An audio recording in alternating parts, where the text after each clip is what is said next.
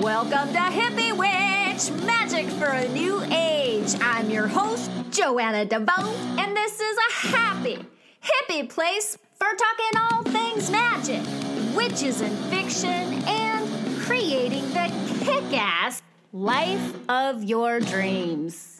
Hello! Thanks for joining me for episode 397 of Hippie Witch, Magic for a New Age. My name is Joanne DeVoe, and I am the kooky creatrix behind Kick-Ass Witch, putting the K in Magic, and Hippie Witch, the show you are listening to right now. I also have a free ebook by that name, Hippie Witch, Peace, Love, and all that good shit, and you can pick up a copy of that at www.joannadevoe.com or back on the description page for this episode back on Blog Talk Radio, where you will also find a link to Joanne Harris. Joanne Harris, what? This is my job. How is this my job? I have the best job.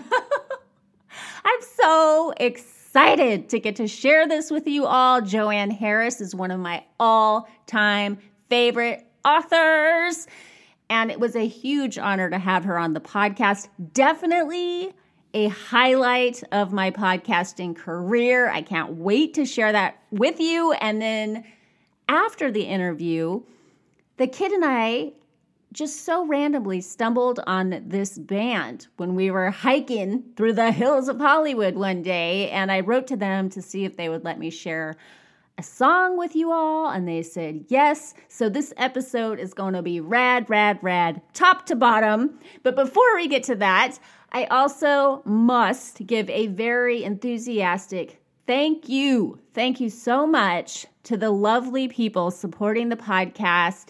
And let's face it, supporting my kid and I. Thank you for supporting us over on Patreon.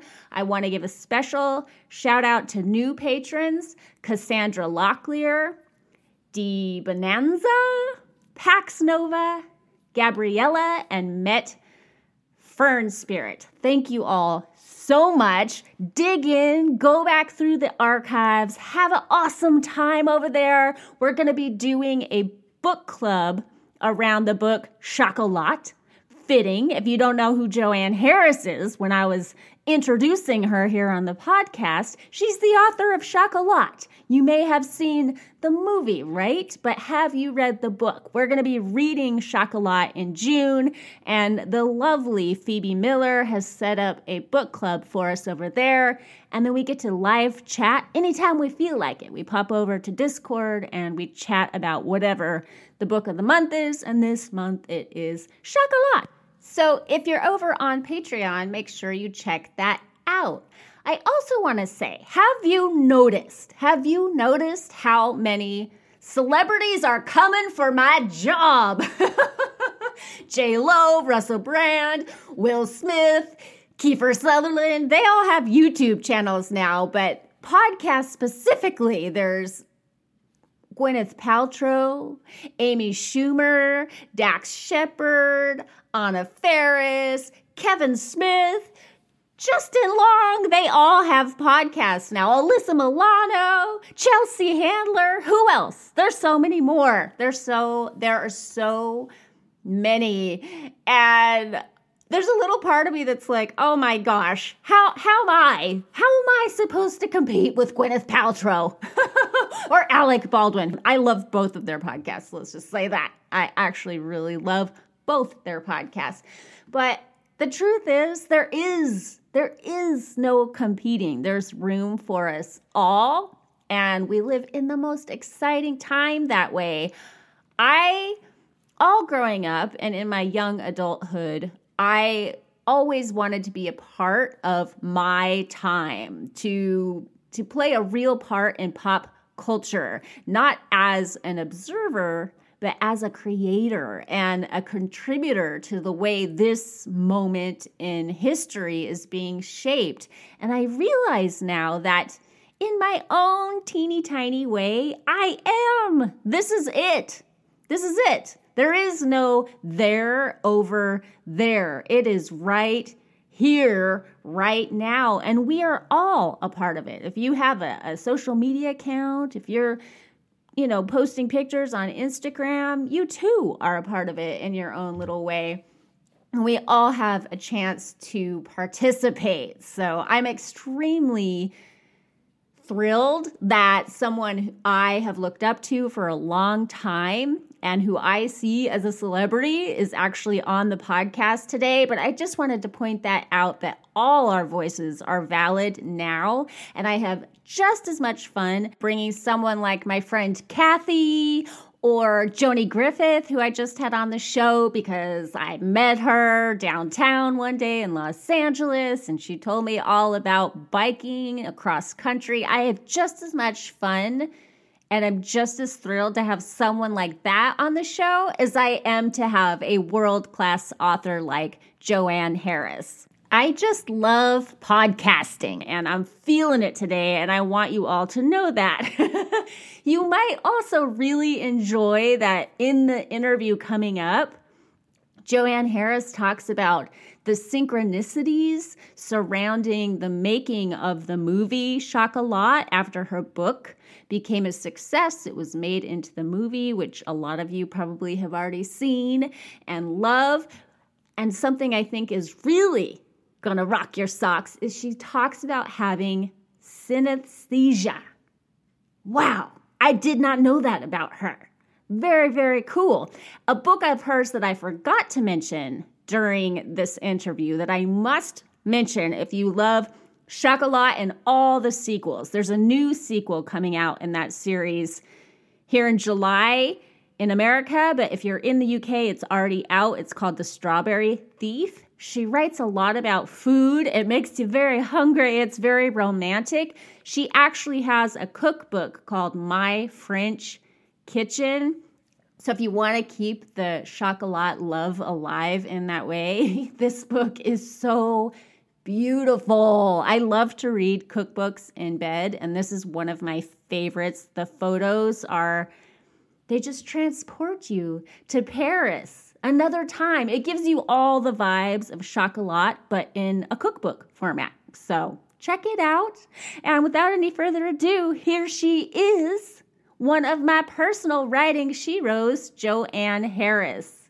Hi, Joanne. Hi, it's great to be with you. Yes, this is a long time in the coming for me because I got a newsletter from you last fall that said that you were doing a new book called The Strawberry Thief that would be coming out in April in honor of Chocolat's 20th anniversary. And I was like, oh my gosh, I have to talk to her about this. And I started chasing you down, and here we are, however many months later, and I have chills. It's a very exciting moment for me because I really am a huge fan of many of your books. Well, thank you. I'm so pleased they've resonated with you. I have to say 20 years has gone by awfully fast. It's quite difficult to think of it in those terms, but I'm just so grateful that people still like the books and still care about the characters enough to want more stories about them. Yeah. And for anybody listening who only knows the movie Chocolat, you must read the book, and then you must read the sequels, and The Strawberry Thief is part of that story. It is, yes. It's part of that story, although you can read it on its own.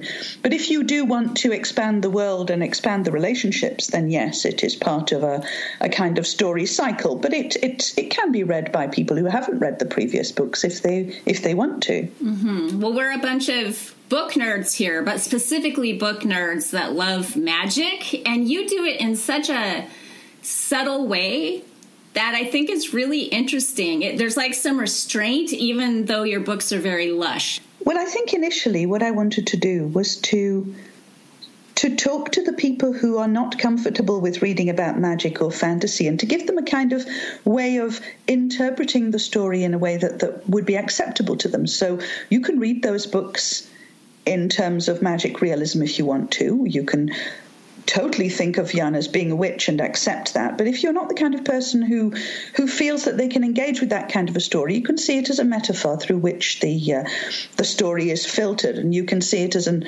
unreliable narrator writing in terms of the way they process the world too. And I kind of quite like the idea of approaching a story from multiple perspectives like that and giving people different things that they can take away from it. Yeah, and reading is such a collaborative experience. I think each book is different for each reader. It's our own imagination that we bring to it, and I love that you make space for that. Well, I think inevitably books are kind of like Rorschach tests. You bring as much to the table as you take away. And so depending on what kind of person you are, you will focus on different aspects of the book. And I was a teacher for such a long time. And I told, for 15 years, I told pupils in the class how books were constructed, what they should take from them. I really kind of like not having to do that now. Oh, but you do. You do it on Twitter. Well, I don't tell people what to think. I tell them what works for me. Right. And yes, you can't quite take the teacher away from the classroom for too long. Twitter has become my classroom. It's fabulous. I love how supportive you are of young writers. You do this series called 10 Things? Yes, 10 things about different things. And I tend to take requests because people are always asking me questions about the writing process. And I thought rather than just answering individuals' questions over and over again, I might as well hold a series of little mini seminars. And usually you can say more or less everything that needs to be said on any single aspect of writing in 10 tweets. And I find that 10 tweets is usually the attention span of the average tweeter anyway. So, yeah, it has become a kind of almost daily thing. It's really helpful. It's no BS. Like, you just tell it like it is. There's a little humor sometimes, but mostly it's just straightforward, like, these are the facts, people. Well, the thing is, nobody was there to tell me the facts when I was starting off. Nobody told me anything. I had to make up everything as I went along, that or just make a lot of mistakes. And I think if it had been possible for me to just connect with people as easily as it is now for people to connect with other writers and to have a supportive network, I would probably have made fewer mistakes and been successful quicker, because there were lots of things which to me are now very obvious. And I'm clear, I'm clear in my mind that they are not obvious to everybody. So what does an editor do? Why do I need one? How do you get an agent? Why do I need one of those? Do I need one of those? Is self-publishing easier than conventional publishing? These questions, they're perfectly valid ones, and there are not that many people out there answering them. Well, I appreciate that you don't sit high up on your writerly hill, that you come down to the rest of us sometimes with goodies. Have you ever considered creating a book out of the series? I might do it someday. I might. People have asked me that quite a lot, and I always say, well, never say never. But it's not something that I'm planning to do straight away. Yeah, well, the temptation is to go back through your Twitter feed and print out my own, because I would love to have it all in one place. People have done this, and they've collected them, and they've put them on their own websites, and that's also fine. People expecting me to have done it, less fine, because I'm just a bit lazy when it comes to things like that. Scrolling my own Twitter feed for advice I gave 6 years ago, that's not going to happen. I like Twitter's conversational aspect. I like the fact that it's very informal, it's very reactive. I also like its ephemeral aspect, and so I'm not normally likely to go out of my way to keep things that I've put on Twitter, because I kind of quite like the fact that Twitter changes on a weekly basis, and obviously my answers to questions are likely to change too. Mm-hmm. Yeah. I really enjoy it too, because people can connect with their heroes there, and some of the people that you admire will actually write you back or like your tweet or retweet it, and it's really fun to see how fans get such a thrill out of that. And you've done it for me before when I got A Pocket Full of Crows. You had a really charming book come out around Christmas time called A Pocket Full of Crows, but it was only released in the UK at that time, and I was like, I must have it. I must pay extra for it to get it here to Los Angeles, which it was totally worth doing. And then, it just takes one little heart from an author you love on a tweet to be like, yay, I feel so seen today. Well, this is nice. I think, this is important, because readers and writers are a connected community. They are not kind of special people sitting on high hills. Basically, we are all more or less in the same position. We all care about books, we care about literacy, we care about writing. We are all on the same learning curve in different places, and I think it's important that we understand this, that there is no kind of special community of chosen ones here at all. We are all kind of making our way as best we can, and nobody knows everything. Mm-hmm. It's true. It's true. And you are such a fun lady. I have a lot I want to ask you about, but since you mentioned teaching, what did you teach? I did not realize you were a teacher back in the day. I taught French and German for something like 15 years. Oh, my. Much of it in a boys' grammar school in the north of England, which I ended up writing about in several of my later novels. I waited a while before I dared write about teaching, but I got there in the end. Wait, so did your writing career and your teaching career intersect, or did one end and then you began the other? Well, no, I was writing books for all throughout my teaching career. It's not the kind of job that you can stop and take up a job like writing and expect to still eat and put food on the table. It wasn't like that. So I had quite a nice kind of symbiotic relationship with teaching and writing for a while, and I wrote 3 books and had them published while I was a teacher, and then the balance shifted slightly when Chocolat became so much more successful than anybody had expected it to, and I had to make a choice. I had to either give up teaching or give up writing, and so I thought, I'll give this a try now. But it took me a long time to get to that point, and I think people sometimes they forget this about authors. They assume that there was a conscious decision to be a professional author at a particular time, and somebody took steps to make that happen. It doesn't happen like that most of the time. It's a pretty messy process and a very risky one too. How did you feel when all of a sudden people were interested in Chocolat on the next level, on the biggest level? What did that impact your writing? Did you get stage fright after that? Or were you like, yes, let's take advantage of this and ride this wave? Well, no, none of those things really. Bear in mind that I was still teaching. I was raising a 4-year-old child. I was a long way away from the stuff that was happening around the movie, and I didn't really believe in it for a long time until it had properly emerged and there was no disputing that it had happened.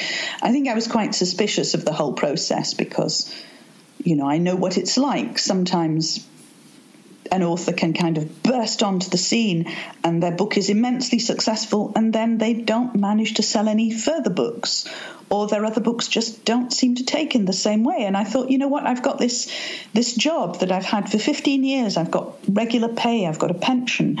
I've got all sorts of things here. Do I really want to give up that security to do something which is at best very risky? And so I put a number of things into place so that I could take a sabbatical from teaching, and so that I could explore what it would be like to be a full-time writer, to see, first of all, if it worked for me, if I could do it, if anybody wanted me to do it. It took me some time to actually give up teaching. And really, that was mostly just because I got pushed out. I said that I would come back to teaching in a year after my sabbatical. And when I came back rather shamefacedly to say that I wasn't really going to be able to, my boss just laughed and said, oh, well, we knew you weren't coming back. We've given your job to somebody else. Aww. So the decision kind of got made for me. But it was, I'm saying this cautiously now, 20 years on, I think it was a reasonable decision to make. You are extremely practical for such a creative person. Often those things don't go together. Well, I don't know. I don't know if the thing is practicality and creativity going hand in hand. I was aware that I had responsibilities, that I had a child, that I had a family, that I couldn't just swan off and do what I wanted to, and that if it all went pear-shaped, then obviously there would be repercussions, so I had to plan a little bit. I'm not necessarily the most practical of people, but yes, there are some things that have to be thought of, and I think coming from Yorkshire as I do, Yorkshire people are quite hard-headed, and they are quite cynical about things that they consider to be airy-fairy nonsense, and while I was growing up, every time I said I was interested in being a writer, everybody made it very clear to me that they thought that was definitely airy-fairy nonsense. And so, I was brought up with a kind of healthy cynicism of the idea of just dropping everything and going off and writing books. Right. And you got there anyway. I did in the end. How old were you when you realized, I am a writer, I need to write? Oh, I'll tell you when that happens. I've always needed to write. As for being a writer, it took me a very long time to understand that I could call myself a writer. Nowadays, I tend to tell people on Twitter that, you can call yourself a writer as soon as you've written something.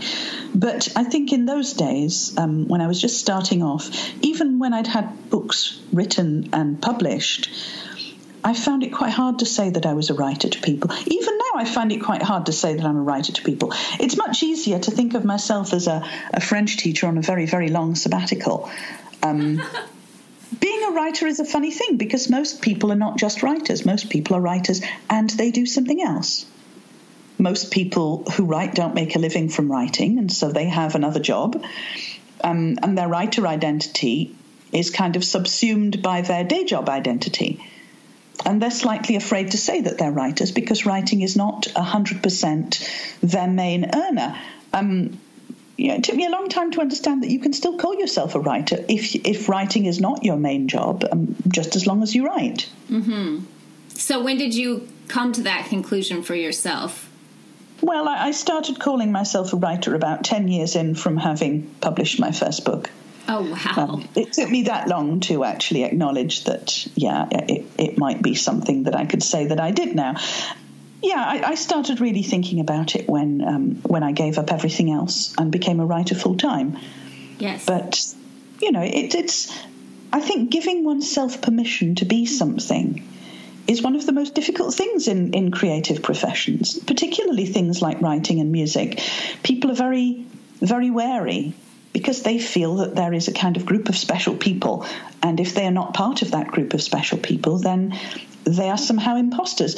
Writers suffer an incredibly high level of imposter syndrome. And it's, I tell this to people and they find it very difficult to believe because they see me as somebody they think is successful who couldn't possibly have imposter syndrome. And yet that's actually what imposter syndrome is. I think it's because creative people were so in awe of our heroes, the people that made us want to do what we do, that writing is some form of magic. It's like, how is this person in my head right now? And I'm going on this journey. And it's so, when it's done well, it's like a mystery. How in the world did this happen? How did this get on the page? And how is it living in my mind? And I think there's a sense of awe around that. I think that's true, but everybody who reads has heroes, and writers have heroes also, and writers write fan letters to other writers. I remember when I met Ray Bradbury, he was talking to me about how he had been writing fan letters in very late life, in his 80s, to people he admired. And I said, wow, you write fan letters? And he said, yes, you're never too old to write a fan letter, and they're always appreciated. And this was not something that had occurred to me. I thought, these stratospheric heroes of the writing world, they couldn't possibly also feel humbled or overawed in front of somebody else. But of course they do. And this is the great secret of it, that the people you look up to also look up to other people. It's true, and I love that. Thank you so much for saying that. What was the first book that you wrote, that you got published? The first book I had published was called The Evil Seed, and it was a vampire novel set in Cambridge. My mother still refers to it as that awful book. As a child, I was banned from reading horror or fantasy or anything that my mother thought was scary or creepy or spooky or in any way kind of unsuitable. My mother is very academic, and she's also very French and very practical in lots of ways. And so she banned me from reading horror because she felt that it was A, worthless, and also would give me nightmares. And so it was inevitable that when I left home, I would read a lot of horror. And obviously I went and wrote a horror novel afterwards. And it took a while to get published because it wasn't your standard horror novel. It was a horror novel with literary pretensions, which meant that people who loved horror probably thought it was too dense and too difficult. People who loved literature thought it was too schlocky. I got one fan letter from a woman in Pinner who signed it from herself and her cats, and that was the first fan letter I was likely to get. I don't think I got another one for another 10 years. Oh, do you still have it? I do. I still have it. I still have all of them. I answered it too. And I was pretty proud of that book for what it was. It wasn't bad. It wasn't as bad as my mother said it was. But it wasn't quite me. It wasn't quite my voice. I was one of those writers who found their voice relatively late in life. And I was very good at doing other people's voices and pastiching other people's styles. But it took me until I was nearly 30 to actually find that I had a voice of my own and I knew what that voice was. And so my first two books were written in other people's voices. The Evil Seed was very much a kind of mashup of Mary Shelley and various other Victorian Gothics. My second book, Sleep Pale Sister, was a kind of Wilkie Collins pastiche. And yeah, it was with Chocolat that I found that I actually had found something that was mine. How lovely that it was the book that resonated with so many people. Did I don't know how this went. Was Chocolat the book a big success before the movie happened? It was. It went to the top of the charts when it came out, and because the movie was made so quickly after the book came out, it went back to the top of the charts when the movie came. So I had kind of two bites at the cherry with that book, and it was very strange because I'd never had any kind of proper success. My first two books had kind of gone out to what we shall now call a cult audience, which means that they were largely unread. They were paperback originals. They were not supported with any kind of promotion. I remember asking, with my second novel, asking my publishers what promotion that they were going to do for me with it, because I'd read somewhere that books got promoted. And they said, oh, well, we might run to a book of stamps and a few phone calls. Yeah, that was the kind of level I was at. And then suddenly, I was doing TV. I was traveling all over the place. I was doing masses of media. The book had sort of shot to the top of the charts and nobody knew who I was. Nobody remembered that I'd written these other two books that had been so unsuccessful that everybody assumed that Chocolat was my first novel. And I had to kind of come to terms with that very fast. It was all a bit of a learning curve, and I'm not sure I handled it terribly well in some ways. Well, what was the hardest part about that? Well, I think there was a great deal of scrutiny over me and my family and my life. There was a lot of curiosity. I wasn't used to talking about myself. I was pretty good at talking in front of a classroom of people, talking about, some French novelist, but talking about me and my novels and what I'd felt when I wrote something, it just seemed very intimate and very awkward. I wasn't good at it initially. It was I was very anxious all the time. And then when the movie came out, I'd thought that it was already quite stressful enough having a best-selling novel. But then when the movie came out, and just countrywide but worldwide, and I had tabloid journalists camping outside my house and trying to photograph me walking my daughter to school and this kind of thing. And it was very, very peculiar. Yeah. I feel like it's a movie that has held up over these 20 years and that people are still discovering it. So do you find maybe that you have like a smaller version of that happens in waves? Well, I don't know. I think it's very nice that people still like the movie, and I think it's a tribute to the director and the cast and the music.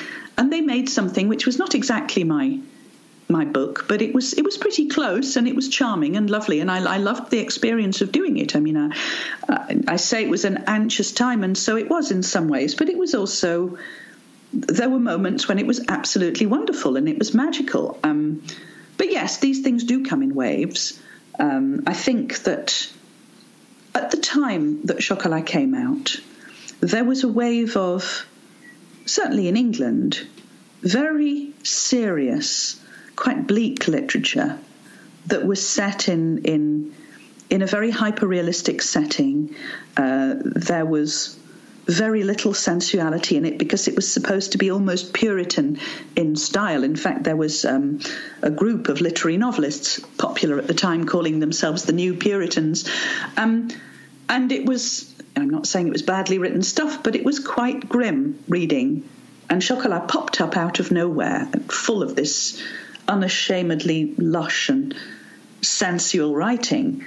And I think people were just quite relieved to have a different message, to be able to read something that was not entirely realistic, that had magic in it, that had food in it, that had feelings in it, that had this message that it was okay to enjoy life and to forgive yourself for your little indulgences. And people just liked that idea, and I think it popped up at a time when perhaps people needed to be told those things. It's such an interesting synchronicity, because that's one of the messages of the book. It's this contrast between like fundamentalist restriction and then freedom and sensuality and enjoying the lush things of life. And it's interesting that your book came out at a time where there was a lot of restriction. Well, yes, I think that sometimes one opposite attracts another. Mm-hmm. And I think this is what causes the cycles in publishing. It's something that I've thought later, because at the time I wasn't really thinking at all. I just wrote the story that I wanted to write, as I always have done. Yeah. But yes, looking back, I think perhaps that was what happened, and it did begin a kind of wave of books that were written in a similar kind of way, that were written about food, that had food in the title, that looked at the idea of travel and different places, and they even coined this term gastromance, which is a bizarre and evil term as far as I can see, but they applied it to these books, and I thought, they think I've invented a genre. It's not true. There's been food in story for millennia.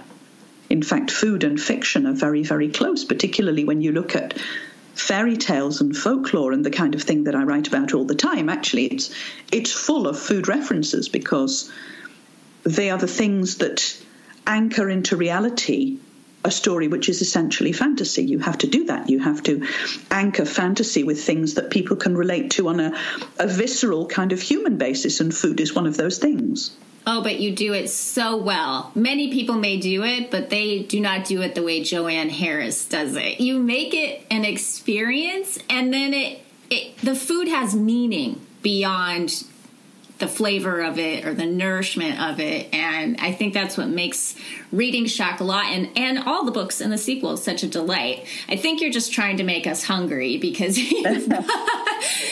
Well, it certainly made people hungry. Yes, I got a lot of letters saying, you made me hungry. You made me want to eat chocolate. You made me want to look at recipe books, which was fine. It was not my intention to do that. However, what I do in my books, even when I'm not writing about food, I do like stories to be immersive as possible, and talking about different senses is one way of doing that. I think, I've noticed that a lot of writers are extremely visual in the way they write, but they don't often mention things like scents and tastes. And when I was writing Chocolat, I was aware that I was doing something that I didn't think had been done all that often, in that I was connecting through scent and taste more than I was connecting through other things. And partly this is because I have synesthesia, and therefore I process things in a slightly different way. Being not entirely neurotypical, I tend to notice things in a different way to most people. And so I tend to experience the world through particularly colour and scent. And I think that tends to come out also in my writing. Wow, I did not know that about you. Yes, I smell colours. Basically, that's what happens. It took me a while to understand that not everybody did, and that there was a name for it. And I looked into this afterwards and talked to other people with synesthesia, and realised that actually that there are a lot more people with this condition than we think, and it's a much more complex condition than we think. But it does mean that it explains to a certain degree why colours and scent have such a strong presence in what I write, rather than just sound and vision. That's fascinating. I can see how that, what's interesting is I agree with you. The movie's so different from the book, but they did manage to capture the charm. And some of that actually comes through, even though it's a visual medium. You still get a sense of like the taste of the chocolate and the way things might smell on the breeze. I was I lead a private group online, and I was leaving to tell them I get to go interview Joanne Harris. Yay, I'm so excited. And I wanted to grab a GIF from the movie, and they're all Johnny Depp. And really? I was just like, where is Juliette Binoche in this? And it's interesting to me because that character is featured more prominently in the movie, which is important for Hollywood. That's, they want to emphasize the love story, especially with a dashing movie star. But what was your reaction? Your reaction when the movie first came out? Did you feel violated, or did you feel like, okay, this is its own thing?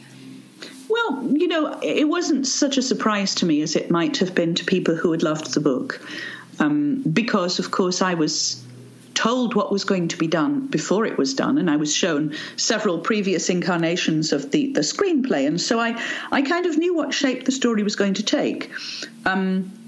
And I also know that there were a number of ideas that they'd had about how to create this story that was so different from my book that I thought, well, if they do that, we are not going to recognize my story at all. It's just going to be vaguely inspired by it as opposed to being a film version of it. I mean, for instance, they started off wanting to set the story in America, in the Deep South. What?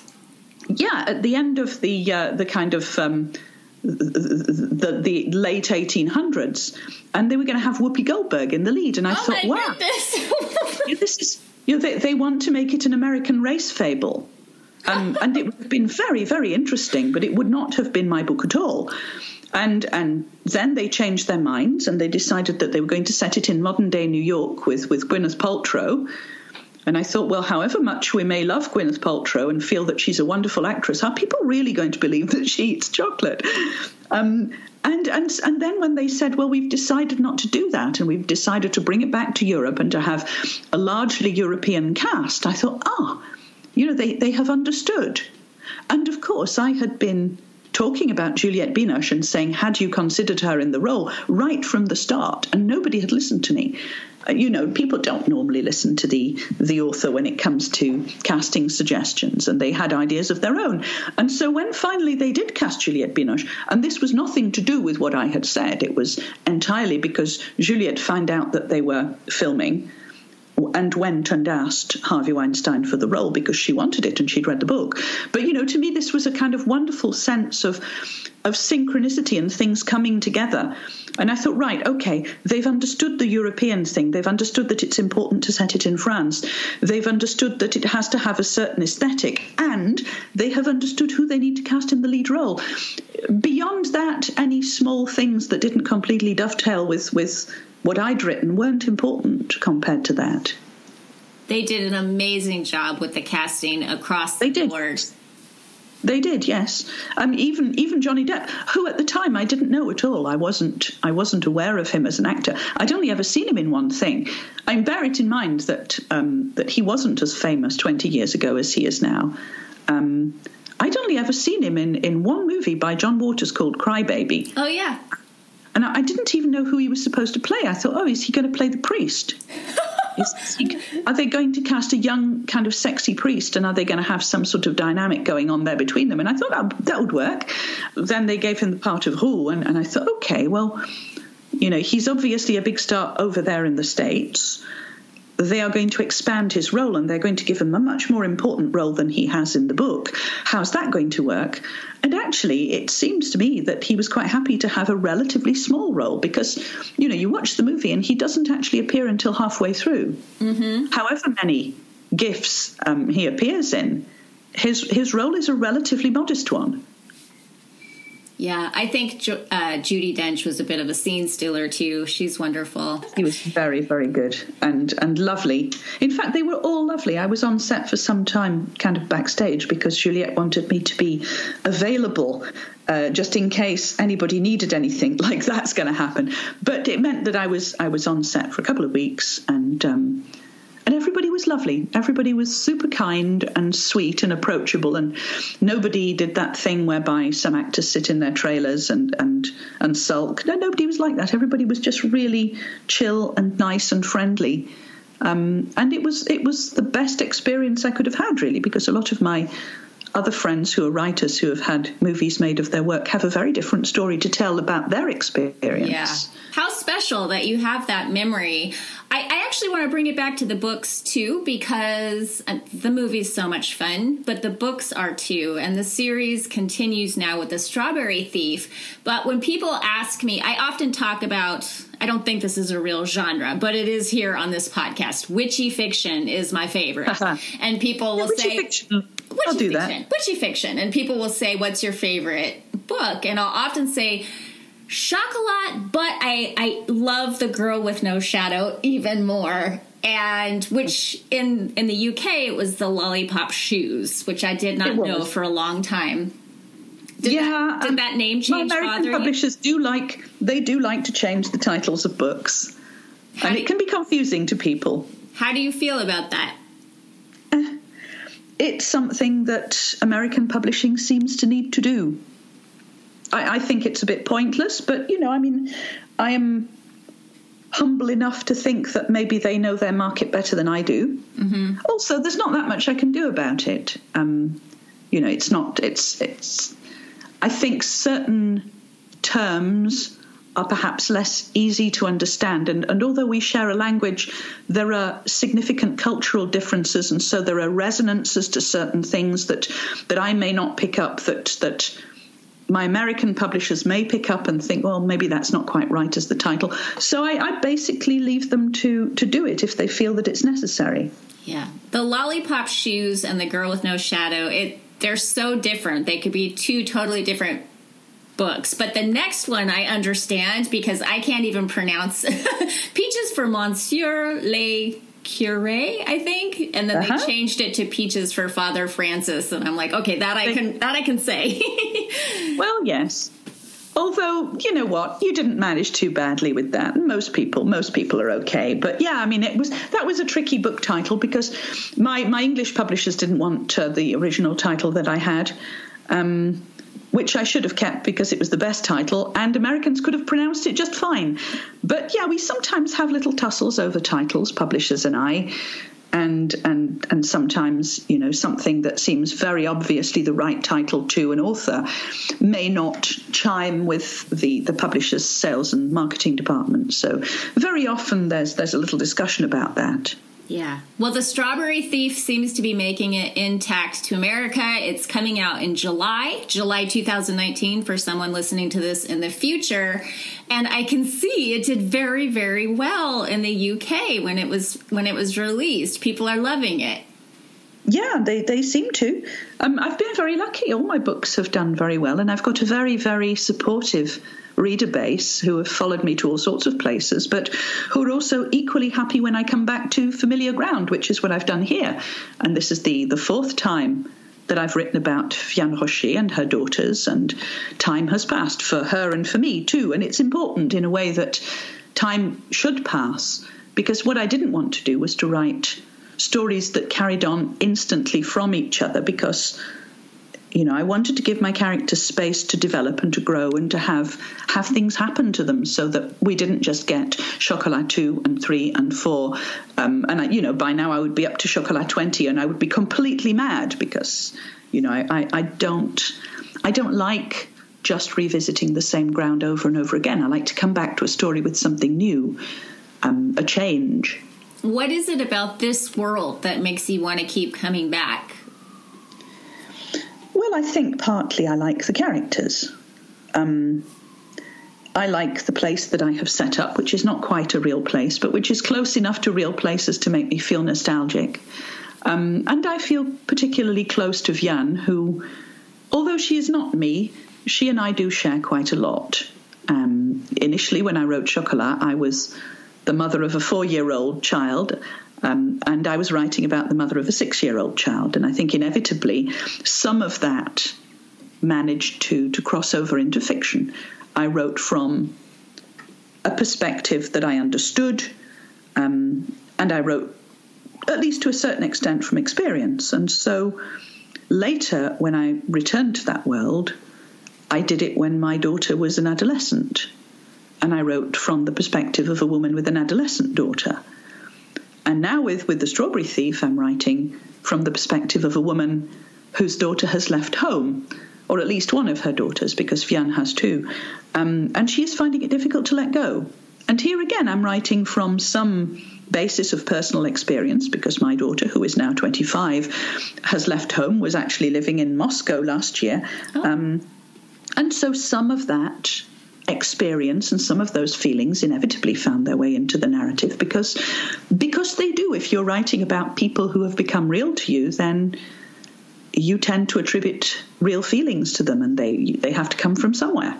Yeah, you have lovely empathy for all your characters that comes through, because her daughter, her first daughter, is not just a prop in her story. Vianne is this free-spirited character. She kind of like rides in on the breeze like Mary Poppins. She just like she just kind of goes where the wind takes her, and you actually acknowledge the daughter's experience of that, and not always in the most fabulous ways. And I like that. I like that there's a dimension to the characters, and that you have empathy for the daughter's experience. Oh yes, I think that's important. I like Vianne very much, but I don't think she's a perfect character by any means. And she does her best as a mother, but she is not a perfect mother either. She has tried to keep her daughters, and particularly Rosette, the younger one, who is 16 in The Strawberry Thief, she has tried to keep them safe, because she doesn't find it easy to settle down. She doesn't find it easy to find a tribe to belong to. And so her daughters have been all she's had all her life, and she has clung to them and tried to protect them, and has kept Rosette particularly in a kind of snow globe all her life. And as you read this book, which I hope people will, you realize that actually Vianne is the one in the snow globe, and that Vianne is the one who needs to come of age and who needs to let go. And so much of this book is about the idea of letting go and understanding and growth and change and acknowledging change, and acknowledging that it's not always easy, but it is also a part of life, and therefore something that we need to roll with. And so, yes, much of this book is actually about grief, and grief within change, and how being a parent doesn't actually get any easier. Well, you just answered my question, which is, what can we expect with The Strawberry Thief? Well, there's all sorts in The Strawberry Thief. There are a number of mysteries in this story. 20 years have passed for me since Chocolat. 16 have passed for Vianne. Anouk has left home. She is living in Paris. Rosette, who is 16, is still living in Lansquenet with Vianne in the chocolate shop. And Vianne has settled down. Much to her surprise, she has been accepted in the village, and she's been living there for 5 years now. With her chocolate shop, she has her friends. Even Renaud, the priest, who was such a pain in the ass in Chocolat, has actually mellowed a bit and has become an actual friend. He still has a way to go before he can be a completely decent human being, but he's getting there. And most of my stories begin with some element of change. And in this case, it is the death of the florist, Narcisse, who is an old man. We've met him in the previous books, but we've not known much about him because he's taciturn, doesn't talk much. We know that he doesn't like the priest Renaud, that he does like Roux, because Roux is as taciturn as he is. And he dies, leaving all of his property to his daughter, except for one significant parcel of land, which he leaves to Rosette. Nobody knows why. There is a mystery here. And he also leaves, again to Renaud's surprise, Renaud in charge of executing his will, and he leaves him also a written confession, a long document that Renaud is by duty obliged to read. And Renaud feels a bit personally attacked by this, because he knows that Narcisse didn't like him, and therefore anything that he has to read is probably something he's not going to like. But this confession holds the key to why Rosette has inherited the parcel of land, which is of great importance. And actually, Rosette is at the centre of this story. Hers is the main narrative voice. And the third bit of mystery is a woman who appears, much as Vianne Rocher appeared in Lansquenet, pretty much overnight on the wind, and takes over the shop, Narcisse's florist, which is across the square from Vianne's shop. This is a woman who may or may not be quite like Vianne in some ways, and who Vianne, rightly or wrongly, sees as a bit of a threat. I'm smiling so hard my cheeks hurt. I'm so excited to get to have this moment, but I'm excited for all the readers who are hearing this right now and going, yay, I can't wait to read The Strawberry Thief. I have a friend here in the States who sent me a picture of her copy of The Strawberry Thief because a friend of hers in London was kind enough to ship her a copy when it came out. So, oh, that's nice. Yeah, we're excited. We're waiting excitedly. I can't wait till it gets here in July. We can pre-order now. Is that true? I'm pretty sure you can, yes. Okay. I'm going to go ahead and do that because I cannot wait. I actually, can we have a little bit of fun here? I have a funny little game I would like to play with you. Go ahead. Okay. It's a one-step game. All you have to do is finish this sentence. Cool. Okay. And this morning, the shed is... This morning, the shed is, well, you know what the shed is. It was on Twitter. This morning, the shed is a fishing net, as I recall, cast over the dawn fields in the hope of catching fallen stars. Oh, but before I ask you to explain what the shed is, there's 3 that I picked out to read that I just love those posts. It says, and this morning, the shed is a wishing well from which comes the sound of laughter. And this morning, the shed is an underground cavern lined with thistledown and moss, scented with patchouli and rose, and lit by 1,000 fireflies. And this morning, the shed is a bottomless cask, I'm going to mispronounce this, of Amontillado. The cask of Amontillado, which is, I know, an Edgar Allan Poe reference. Yeah, this is my morning Zen exercise. I actually do work from a shed. I have a shed in the bottom of my garden. I'm not always there when I'm working because I do so much traveling and so many festivals and so many other things that I'm not always able to work from home. But when I am in my shed, and sometimes even when I'm not, I have got into the habit of tweeting about it. Initially, this happened when my husband was building the shed, and I would talk about how it was getting on. And then when it was ready, I would talk about what I was doing there. And finally, the shed evolved a kind of personality of its own. And like Brigadoon, it changes location. And like Howl's Moving Castle, it goes to various places and becomes different things depending on the day and the mood. And so writing about the shed has become my first exercise of the day, and it's supposed to herald the start of my writing day, and it's supposed to be a kind of little mini meditation exercise before I start work. And nowadays, of course, if I don't tweet about the shed, I will get people on Twitter going, well, what's the shed doing? Why haven't you tweeted about the shed? Are you not in the shed? Are you in another shed? And so, I do think the shed has more fans than I do nowadays. I love it. It's its own character. I feel that way about buildings and homes.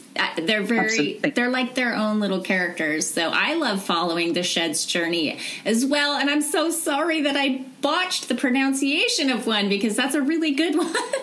Have you ever seen the video of Roald Dahl in his writing shed where he goes outside every day and he sits in a recliner and he's... Yeah, he was a famous shed worker. But I think a lot of authors have sheds in one way or another. Obviously, before I got to be a professional author, I didn't have a shed. I didn't even have a desk. I just had a laptop and I worked on the floor. And so I got very used to using whatever space was available. But I'm also very aware of the importance and the usefulness of having a designated workspace. And this is something that I talk about quite often if I'm doing any coaching for creative writing, because I think as well as giving yourself permission to write and permission to find it important and permission to ask other people to help you by doing chores, by looking after the kids, by making time available, it's also really useful to be able to go, right, this is my workspace now. In it, I work. I don't have to do anything else. It's what I'm here for. And that's a really good psychological exercise, I think, for people who maybe don't have a lot of time. Yes. And who need to put the world away from them and forget about the phone and forget about, the things that need to be done. It doesn't have to be a shed. It can be a room. It can be a cafe. It can be a park bench. I know Joanna Cannon wrote most of her first novel in her car because she was working in a hospital and going to the car was the only quiet place she had, but it was enough. Just having a designated workspace of any sort, even if it's mostly imaginary like my shed, it's actually a really good step on the path to taking your writing seriously and getting on with it. I think that's really important today more than ever when people feel like they're constantly checking their phones and the internet, and there's not a lot of space to just go into deep work and concentrate and focus on one thing, and having a container for that, even if it's a closet. I've heard plenty of writers writing about them writing in their closets. Absolutely. It's just whatever works. Yeah, whatever works. As long as there is a way of setting out your desk, however big or small it is, and just going, right, this is where I work, this is all I do here. Because the rest of the world can be very, very intrusive, quite apart from social media and all the things that need to be done. It's very hard to disconnect, and sometimes it can take a long time. And anything that makes that ability to disconnect happen more easily and quickly is good for you as a writer, I think. Well, speaking of time, you seem to make the most of it. What is driving you? It seems to me, from the outside looking in, you seem like a joyful person who takes pleasure in life, but maybe that's a false impression. Like, you're in a band, you write blog posts, you're on Twitter, your newsletters are fabulous. Obviously, you're a prolific author. What is happening? How are you you're a mother? Well, you know what? I do these things because I love them. I think you're right to say that I am generally a joyful person. I'm not always a joyful person. I think in many ways I have a very kind of manic depressive personality, but I get joy from what I do, and I tend to actively pursue things that I know are going to give me pleasure, and writing stories and making music and collaborating with other people in creative projects, all of these things I find energizing and revitalizing, and I pursue them.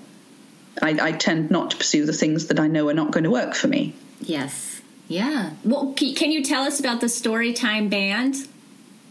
Yes, we are. I was in a band when I was 16. I'm still in the same band, or at least two of the same people are in it. One is my husband, the other is my friend Paul.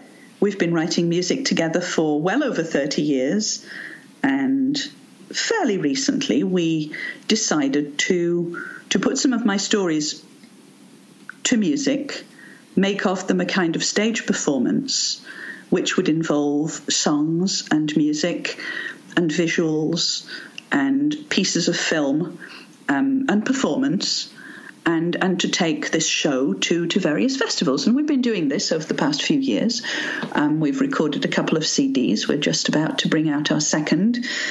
And, it's lots of fun.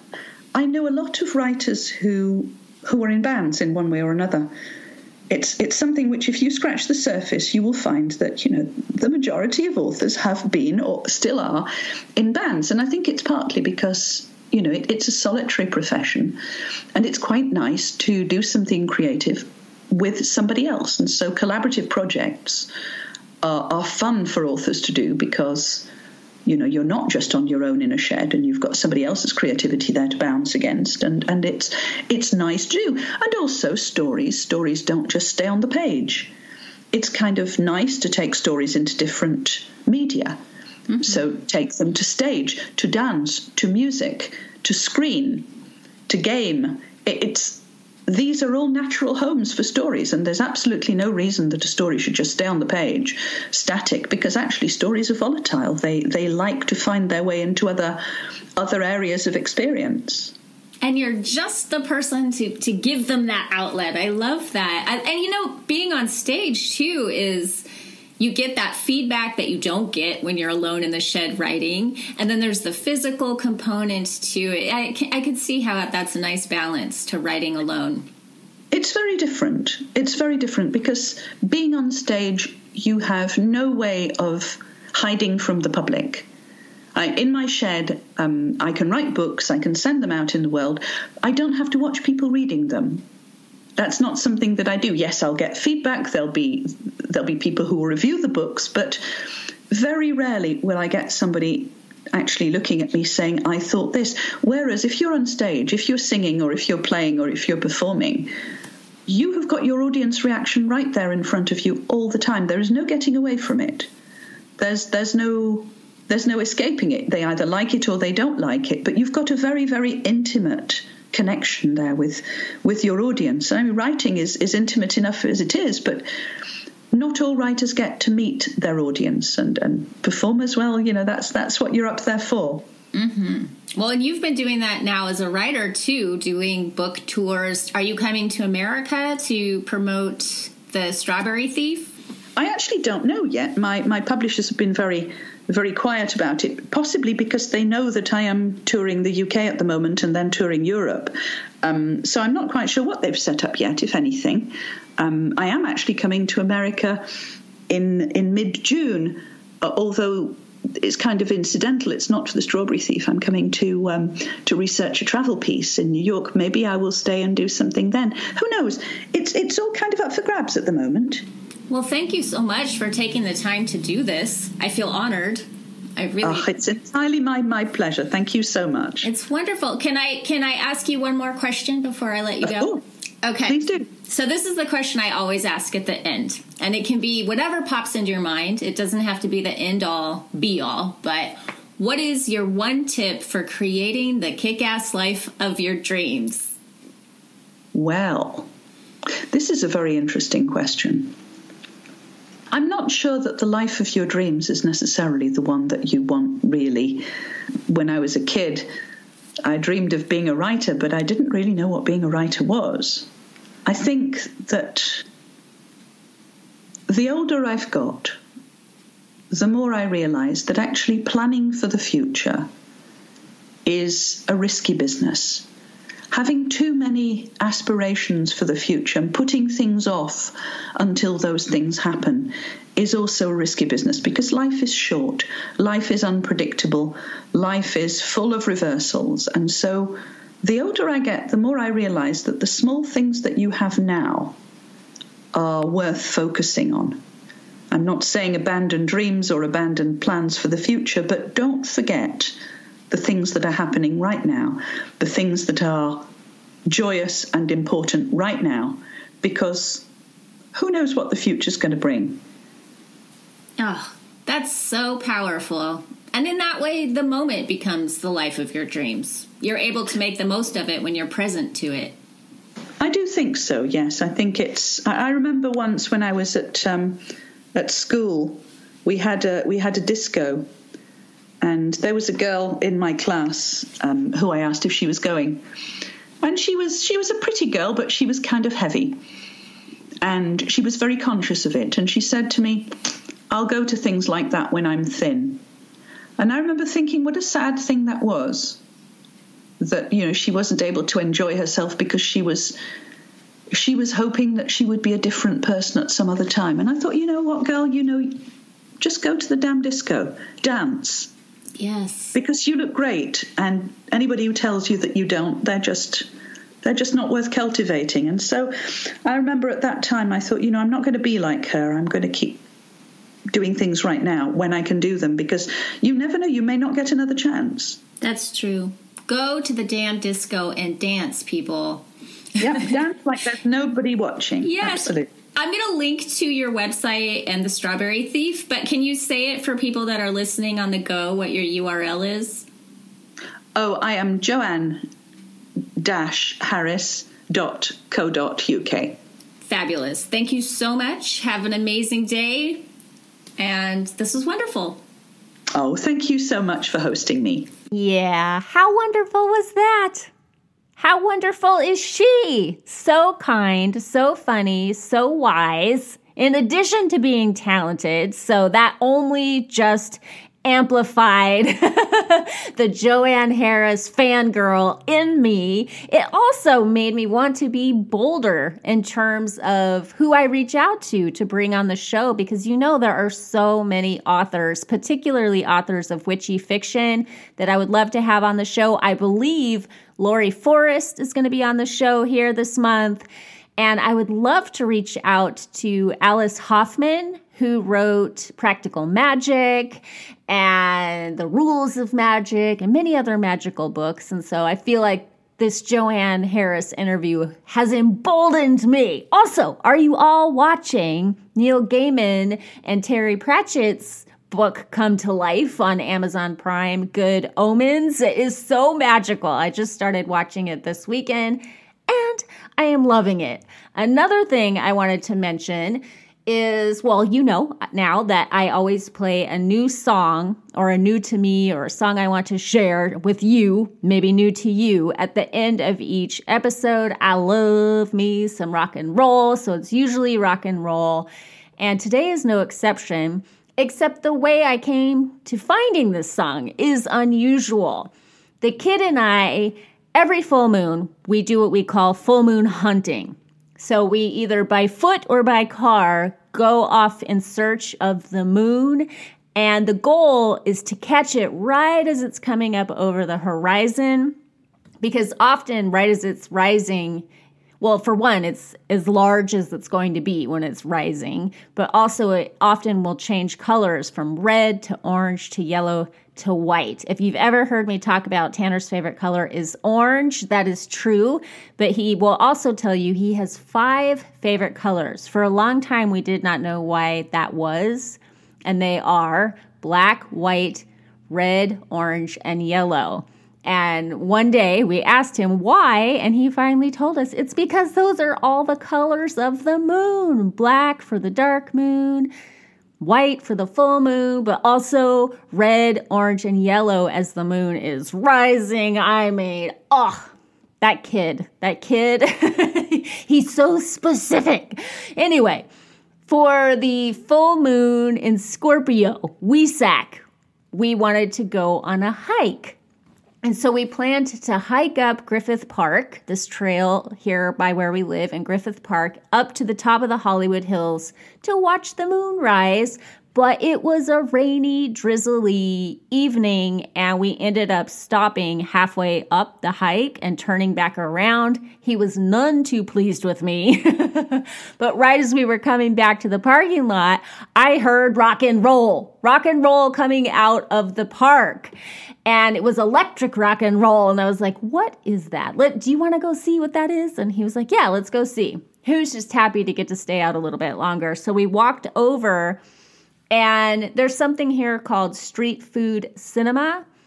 I think there's a number of companies that do this, but I particularly love street food cinema because it involves food trucks. And what they do is they blow up a big inflatable movie screen, and people like camp out in the park as the sun is going down, and they watch like a really popular movie. I think in this case, it was The Princess Bride. And then, of course, there's food trucks. It's a very cool summer thing to do. If you live in Los Angeles or a major city, you might want to check to see if your city does something similar. It's super fun, good times. Anyway, there was a band that was serving as the opening act as the sun was setting and people were just getting settled in. I guess nobody minded if they were getting rained on. It wasn't like a heavy rain. It was just a sprinkle, and Tanner will never forgive me for that, I'm sure. But this band, it reminded me of like if you were just out, hiking Los Angeles and you stumbled on like Silver Sun Pickups or Autolux back in the day. It was a good band, like quality music. And we wandered over and we watched them play for a little bit. And then we ended up going home. And so I was Googling street food cinema and The Princess Bride to try to figure out who the band was, and come to find out it's a band called So Many Wizards. And I wrote to them to see if they would let me play one of their songs, and they said yes. So I'm going to do that for you now. The song is Don't Be Afraid, and I highly recommend.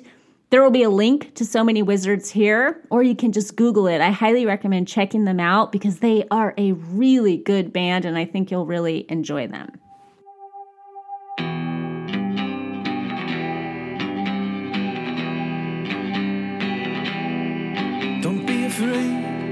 It's only smoke. They don't know what they're talking about. You are a man with special powers. Think about your heels, just suck your hours. Maybe run the road